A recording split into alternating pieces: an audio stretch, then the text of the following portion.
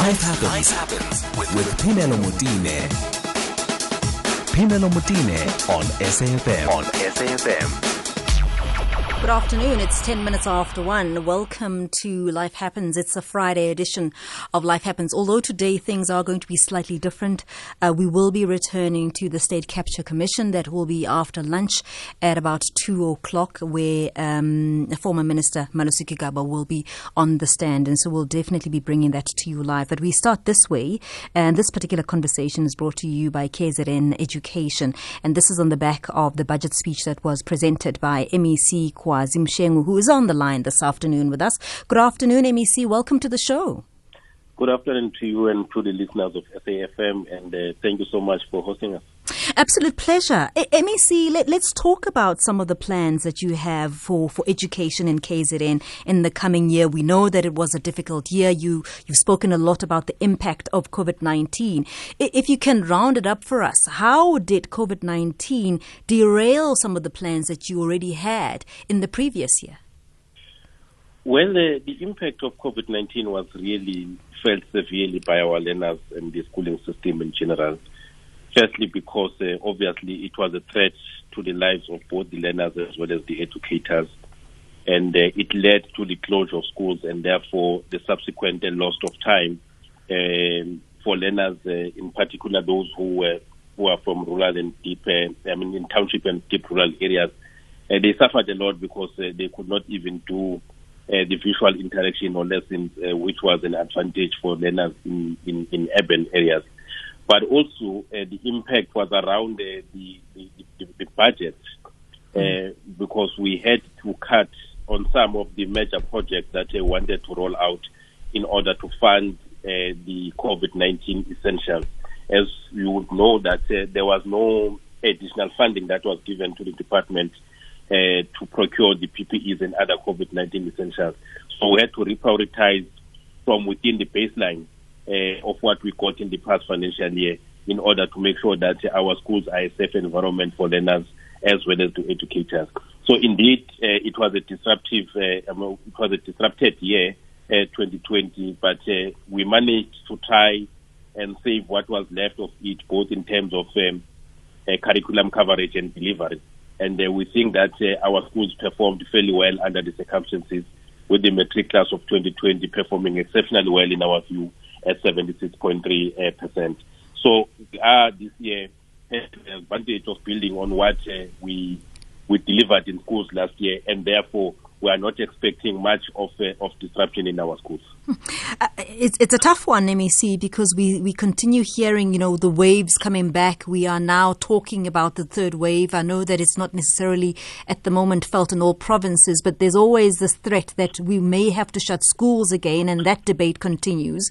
And on the back of that, you also have major plans in the new year. Just talk to me about balancing all of that together. We are just holding our breath that we will not be hit by the third wave as it is being projected in certain quarters, because that will be devastating. To lose more time for learners will really disadvantage them, not only for this year but even in their future endeavors. Even now, the class of matric of 2021 is a class that did not cover everything in grade 11. So they started the year obviously from on a back footing. They have to cover what was not taught in grade 11 and continue to catch up with the curriculum of grade 12. So if we lose again such another time during this year, it will spell disaster for the system as a whole. So we are hoping that we will not be entering into any sort of a third wave. But we have said to our educators and learners, that will obviously depend on how we behave ourselves as a people. Because if we lower our guard and not follow the protective measures, it will be possible that we can enter a stage of a third wave. But if we follow all the non-pharmaceutical measures that have been put in place by government, we should be able to avoid that. And we are hoping to avoid it so that we experience no major disruption in terms of our projects that we need to roll out, because any third wave that we can enter into will result in us having again to spend more funds in the fight against the COVID-19 and protecting our learners as well as the educators.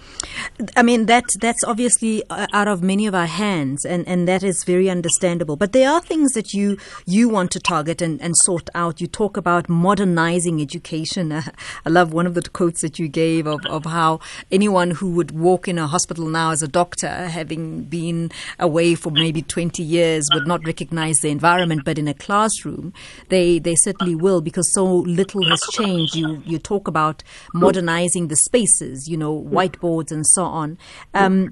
Will this kind of work, even if we had disruption of schooling, continue? The improvement of infrastructure, you also talk about, for instance, pit latrines and so on. Will that work continue even if children are not in class? We'll have no choice. I mean, there are things that really are not an option for us to do. It's a must, because we move from the premise that our main client, which is a learner, should be equipped with skills and competencies that will make him or her that will make him or her be able to access the future the opportunities that are provided by the economy of our country. As we know that every person in this world, the intention obviously is to get employed at one particular stage or to pursue a particular business. But for us to live as human beings, we need to generate means to sustain our lives and livelihood. And therefore, if we are to make sure that we produce or build the future with a population that is well skilled and that has the relevant skills that will be demanded by the future economy, we have to build such skills now. That is why we are talking about modernizing methods of teaching and learning and governance, because we have realized that if we continue the old way, we are indeed disadvantaging our learners. Because let me make an example. Mm-hmm. We will buy a textbook for this year, mm-hmm. and the textbook will remain the same for the next 2 years, mm-hmm. unless obviously it is reviewed and all of that. Mm. Yet the information changes almost on a daily basis. Mm-hmm. So if we continue the old way of hard textbooks and things like that, it means that the learners actually it will be possible for learners to learn something that is no longer true because of the changed information which they are not exposed to. That is why we are talking about the method of teaching that will allow learners to be compatible with the current demands, but also to acclimatize with the ever-changing nature of information. We want to expose them into being able to innovate and be able to deal with complex issues and challenges that we face as a people, but as a world at large, to solve complex problems. And you can't do that if you continue in an old way of teaching with a chalkboard, with a hard textbook, because that will mean that we'll be left behind in terms of information. So these are the things that we said are no longer an option for us. As a result, we want to turn our schools into these innovative hubs, so that when you put learners into the schools, you really get a product that can be able to compete with the rest of their peers across the world. So we are changing our schools into these what we call new generation schools, where, among other things, we seek to ensure that we remove all the chalkboards and replace them with interactive smart boards. We give educators, all of them, iPads or laptops, so that they are able to plan their lessons online and be able to deliver them using online facilities. We are going to equip our schools with computer centers so that when learners finish a lesson in a classroom, they can also be able to go and do further research online in a particular media or computer center. The issue of science laboratories as well as digital libraries, those are the key features of what we call the new generation schools. Obviously, the issue of infrastructure is key. You have raised the issue of pit latrines, mm-hmm. which are not only a hazard to the lives of our learners and educators, but they are dehumanizing. They are really dehumanizing. In the province, we had identified 1,377 in the past year, and 410 of those have been successfully eradicated. Just over 500 of them are on the construction site, and the rest will be completed in according to our target before the end of year 2022, so that we have all our schools with proper ablution facilities. MEC, if you don't mind, I'm going to open the lines and maybe just open this up to people who are on the ground, maybe teachers, maybe learners, maybe parents of students, particularly in your province, and to have some input on what they feel about the budget and also what they would love to see improve. 011-714-2006, as well as those WhatsApps can come through on 0614-104-107. Thank you so much for staying with us. I'm in conversation with MEC of Education in KZN, MEC KWAZI MSHENGU, who is also very open to take your calls on 011-714-2006. You can also send in those WhatsApp notes on 0614-104-107. MEC, thanks for staying with us. The question of, improving the infrastructure in schools and bringing yourself very close to what the rest of the world is experiencing at the moment, I actually think that students will take to this very, very easily. The question is, what are we doing for the teachers who are not necessarily, as au fait as the students actually with technology? Well, what we're doing is that we are also focusing specifically on the training and upskilling of our educators. Mm-hmm. One of the things that I've put my foot down on is to make sure that the 1% skills levy that we charge every year, the money that we derive out of that is spent wholly and fully on teacher development and training. Mm-hmm. Because it will be of no use to throw gadgets to the learners who are still taught by a teacher who has not acclimatized to the new ways of doing things in the world. So as we roll out this program, teachers the training and teacher development is an integral part of it. On Thursday, we will be launching this program together with the Deputy Minister of Education in one of our schools in Howick, in a township school. Mm-hmm. And what we have done is that all the educators in that school have not only been given laptops, but they've been trained on how to plan lessons using online facilities and how to deliver lessons using these online facilities, including the use of these interactive smartboards. There will be no chalkboard in that school. All of them are smart white interactive boards, and educators have been trained to do so. So before we throw the gadgets to the learners, educators must be trained. As you bring in e-education and we speed this process up, we also know that we've got energy challenges in this country and blackouts, what we would call load shedding, are regular. When you are solely dependent on this type of technology, what's our backup plan? Well, obviously, in some of the schools, particularly the schools that the new schools that we are building, we are able to provide generators so that in case of load shedding or power outages, there is a generator that kicks in and learning is not disrupted. But also, I must indicate that these white interactive boards that we are deploying to schools, they can also be used in a case where there's a power outage. They have been designed in that way, using what we call the data projectors to help in an instance where there's a power outage and the data projector is not working. A teacher can use a specifically designed pen to write on that particular board so that teaching and learning is not disrupted. But we are hoping also that as government, we should be able to solve the issue of energy crisis in our country, because it will disrupt the strategic direction that we want to take. In terms of your province, a big chunk of your province is also rural. So let's talk about how that's also going to affect the students back at home, who energy is also a problem there. Data consumption is a problem there. Talk to us about that plan, because you can set up the classroom and the school, and yet the child still has to go back home where energy is also a problem and connectivity is a problem. How are we going to mitigate that challenge? We must concede that it will be a difficult one, because we may resource schools both in terms of the gadgets, but also connectivity. But when a learner goes home, then they will find that there will be no connectivity in the area and all of that. There are instances where we will be working with the municipalities, like Umhlathuze municipality. It has installed some Wi-Fi spots in different areas of Umhlathuze, which helps our learners even to access connectivity through those Wi-Fi hotspots.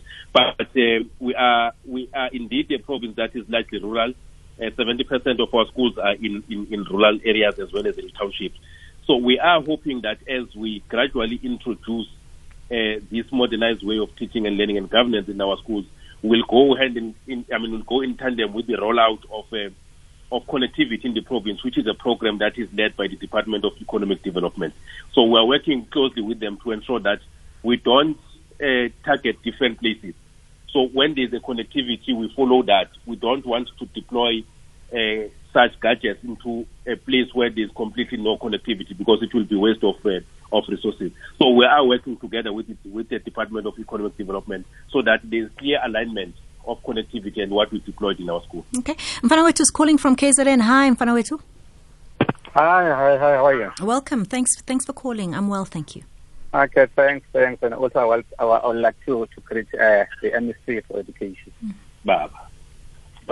Thanks MSC for what a good what a good move, because this has been a cry, because as we have already alluded that we are teaching in an old ways in our schools, and even the learners that we are teaching, we are bringing them backward. Actually, we are moving them backward, even in the terms of technology, because you find that our learners are well clued with the use of devices, whether they are using their cell phones or whatever. But now when you take them back to the textbook, which was even published or written 10 or 15 years ago, so you find that the information that they are reading is already outdated. And you can even see that when you do your research, the supervisors will even tell you that any article which is older than 5 years is no longer valid. So I think it's a good move so that learners will learn things which are current, not pulling them backward to things that were done in more than 20 years ago. So I think it's a great move. The only thing that I would like the MSC maybe to assist, because when you give these learners the devices and our schools these devices, the issue of theft, it's what is pulling government backward, because you provide these devices to schools and then the next day you find that everything is gone. And sometimes we also give the learners these devices and they are being marked and all those things. I know that we need not focus on the negatives, but we need to focus on the positive. But we also have to raise these issues so that when the planning takes place, we keep these things in mind so that we make sure that we don't also put our learners at danger. Because the people, once they hear that learners are given devices, they say, "How we've got the low-hanging fruit in terms of taking these devices or stealing these devices," and find that the schools are also are not properly secured. So I think the MSC, maybe in their plan, they must also look in all those things. I'm here to also hear that they are going to push this thing gradual rather than just do it in a mass way, like giving all the schools these devices.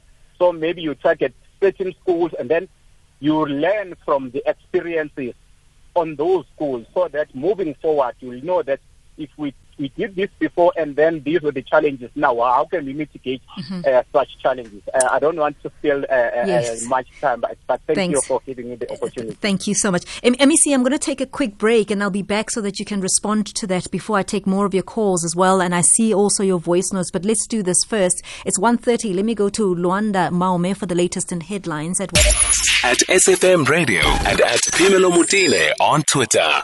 MEC KWAZI MSHENGU, MEC of Education in KZN, is with us this afternoon, and he is taking your calls as well, 011-714-2006, as well as voice notes on 0614-104-107. MEC, that call before we went to the headlines, just talking about security, it's all good and well, and we've seen it a lot here in Gauteng where, beautiful schools were built and well kitted, and then security was not adequate, as well as security for the actual learners themselves carrying these devices. MEC? The issue of security is really one of the challenges that is really derailing our progress as a department and in building the future for our kids. And we have developed a view that it will take the whole society and communities to protect the schools, because the measures that we put in place as a department they seem not to be sufficient to deter these criminals from targeting our schools. We have even put security guards in some of our schools, and we have had instances where they are attacked and even killed, so that criminals can gain access. In one of the schools in Nkandla, the criminals could not get through the back bars of the computer room. They then decided to break the wall itself in order to gain the access to the computer room. So our view is that unless the communities themselves stand up and protect the schools, unless they stop being a market of stolen properties, will not be able really to achieve proper security for our schools. It will take each and every individual in the community to say, I will not sit down while my school is being targeted.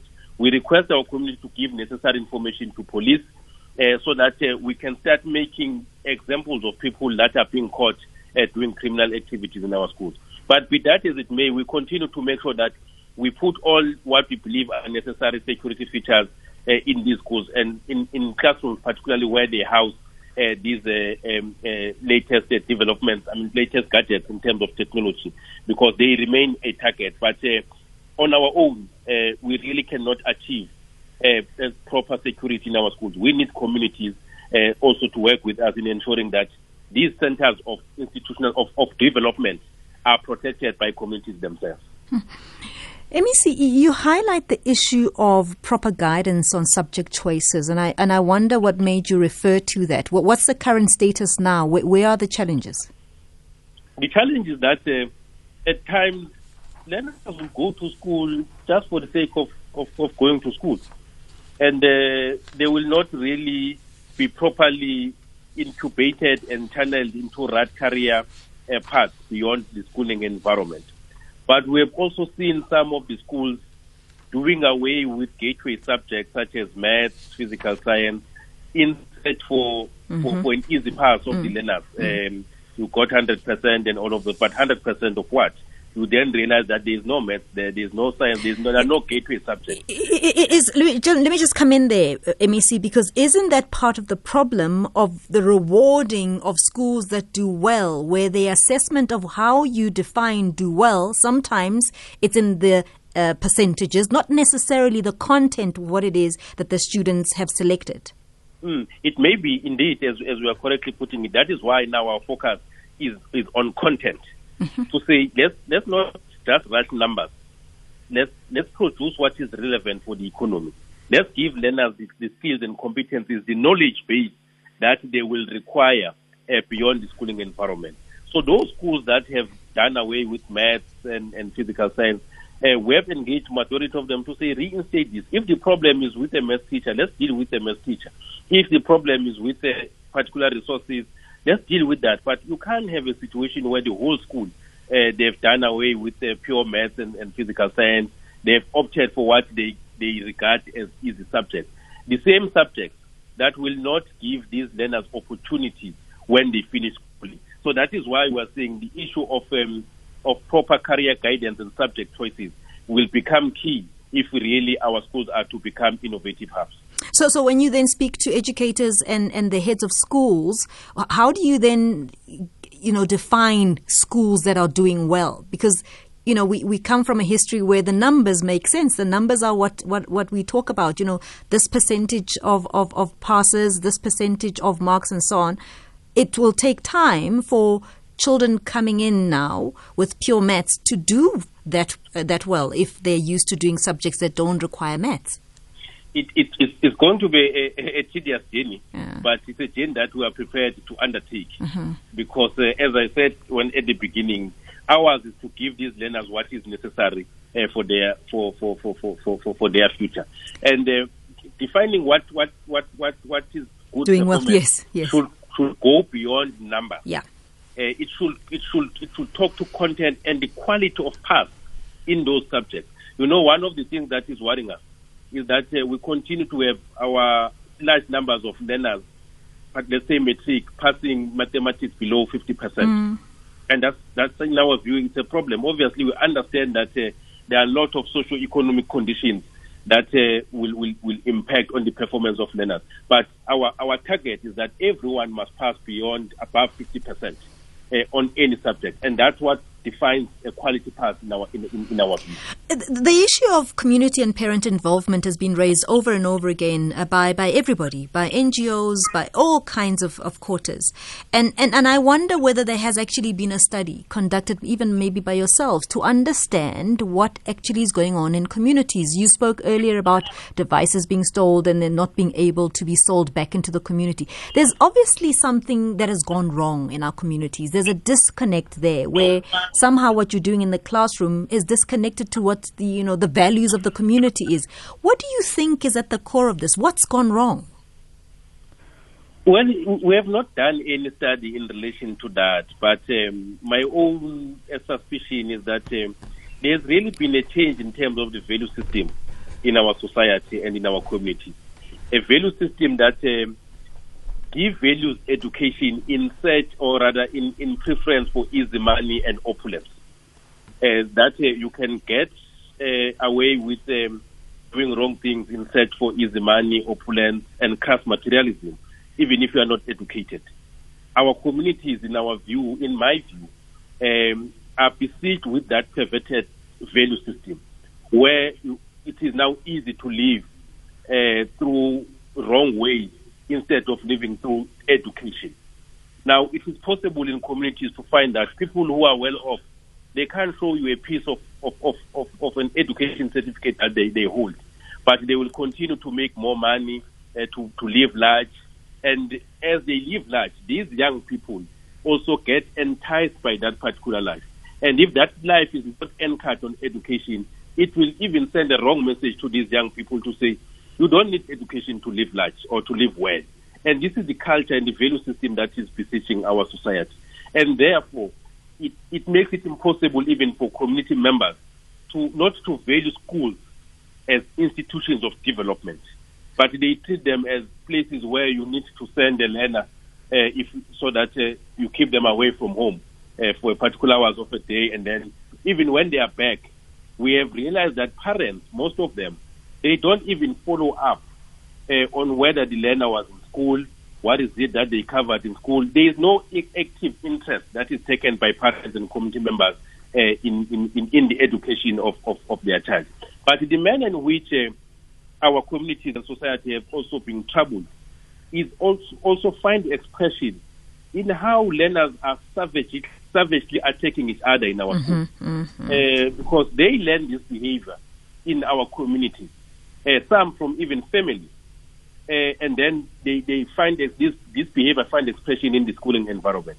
So that is why we continue to call communities also to work hand in glove with the department. In isiZulu, we normally say, imfundo inkomo esengwa livi. So it takes all of us to make sure that we deliver quality education. So it will take educators in the classroom or at a schooling environment, but beyond the schooling premises, parents and community members must take active interest in the education of their children. I'll come back to that, but let me go quickly to Big Boy, who's been very patient with us, calling us from Johannesburg. Big Boy, good afternoon. Good afternoon. How are you? I'm well, thanks. Thanks so much for calling, Big Boy. My challenge with this kind of development, which sounds brilliant, I'm telling you, when you look at, our constitution says everyone has got the right to education, which is quite interesting. And then you look at the differences between the dispensation of education between the rural areas and the urban areas. We have seen that all the times.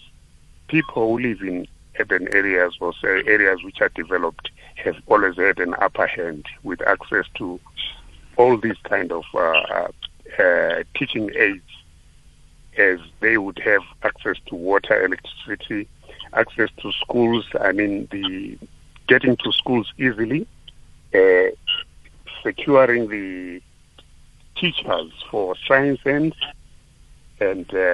technology, or say science and mathematics. That has always been easy with securing teaching aids in the developed areas, and also looking at the downgrading of pass marks which has been done by our system. And now you compare with this kind of space age advancements which we have in the pipeline. It tends to perturb me, it tends to surprise me how we would achieve equally and give everyone the education which will be equal across the whole country. It ends up really giving further advantage to the advantaged schools, to the schools which were advantaged during the apartheid, to the schools which have which do have access to learning, having study, having education online, etc. today. Yet, if we look back to our grassroots, rural areas stand a serious big advantage.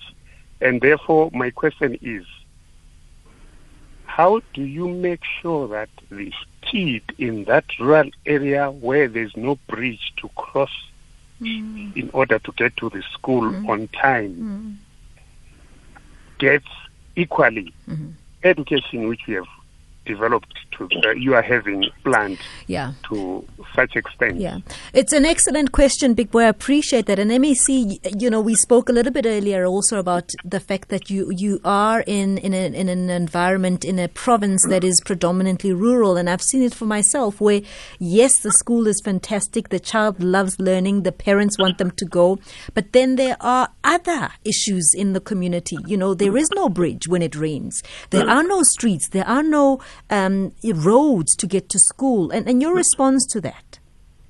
The first thing is to appreciate the fact that the disparities between education in rural and township areas as compared to the urban areas was deliberately designed, and that included resources that were invested in these schools. Those in rural areas and in township were neglected because they were populated by Black and African people in particular, whom in the past they were never regarded as humans, and they were not recognized as deserving people in terms of skills and absorption by the economy. They were designed to be just laborers of a particular race, the white race in particular. And the socio-economic conditions in these areas also are reflected in a schooling environment. What is missing in society obviously will be missing at a school level. That is why we are taking an integrated approach as KwaZulu-Natal government in terms of development. You will have seen us working with Department of Transport and the SNDF in building some of the bridges that would have now enabled learners to cross easily and to reach schools that are nearby. Because we realize that if you continue to have education pulling in one direction, Department of Transport to another, we are going to have a disjointed development that will be meaningless to the people of the province. So as part of addressing those historical disadvantages of communities in rural and urban area and not urban and township areas, we are working now in an integrated manner as departments in the provincial government, so that when you build, for example, a school here, there's also a clinic nearby. There are roads that are being tarred or properly gravelled by Department of Transport, and every services are found in the area, so that it also encourages educators to go to rural areas because there are proper amenities, there's a proper environment to live in. Because one of the challenges that we face is that most of the educators don't want to go to rural areas because the conditions are poor. So we need to work together to make sure that we improve those conditions. One of the examples that I can also give is that there are schools in the province that don't have water, are not connected to municipal water. What we have done so that the school has water every day is to go underground and build boreholes so that the school can have at least an uninterrupted supply of water, because water is life, more so under these conditions. So you can't rely on water, on municipal tankering, which is sometimes erratic in the provision of water.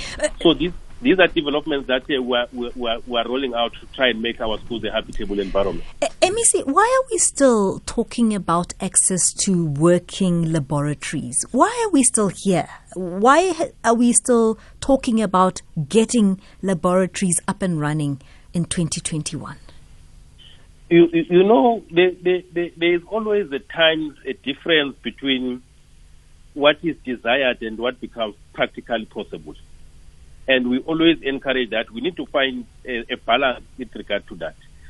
We are clear as to what is it that we want to achieve insofar as our schools is concerned. But what then becomes a challenge is what resources that are available for us to achieve what we have set for ourselves or what we envision as part of our schools. You know, this financial year was 6 billion less as Department of Education compared to last year. And this is going to affect our delivery, even on the time frame as well as the number of things that they wanted to roll out in the province. So where have you taken away the money? Where have you lessened your resources? The money was taken by the National Treasury as part of the budget cuts. I understand. I'm saying then where have you been able to maneuver then? Because, you know, removing that money means that you also have to remove it somewhere. That is the major challenge, because we now are, for example, struggling to have the number of educators that we have that we need to have in class, because there's no money to pay them. We have had to reduce the number of new schools that we are going to build. We have had to reduce the number of schools that we are targeted to in terms of investment for these latest technological gadgets that we want to deploy in our schools. So we are cutting on a number of strategic projects so that we don't have the whole department collapsing. But what becomes painful is the fact that it will now be a reality in the province because of these budget cuts, that we'll have a class that will not have a teacher or even a substitute teacher. You know what happens at times is that we'll have a teacher, for example, who will take maternity leave for 4 months. Yes. And we'll have to replace that teacher with a person we call a substitute educator for 4 months. Now, we no longer have money for substitute educators. Sure. So it's a tightrope. It's a tightrope because, I mean, those children need somebody to stand in front of the class and still continue teaching. MEC, we've run out of time. I can't believe it. We've been speaking for almost an hour. Thanks for your time. Really, thank you for your time. And we'll make this information available to our listeners on all social media platforms. But I really appreciate it. Thank you. Thank you very much for hosting us. We'll always be available for further engagement. Thank you so much. MEC of Education in KZN, MEC KWAZI MSHENGU.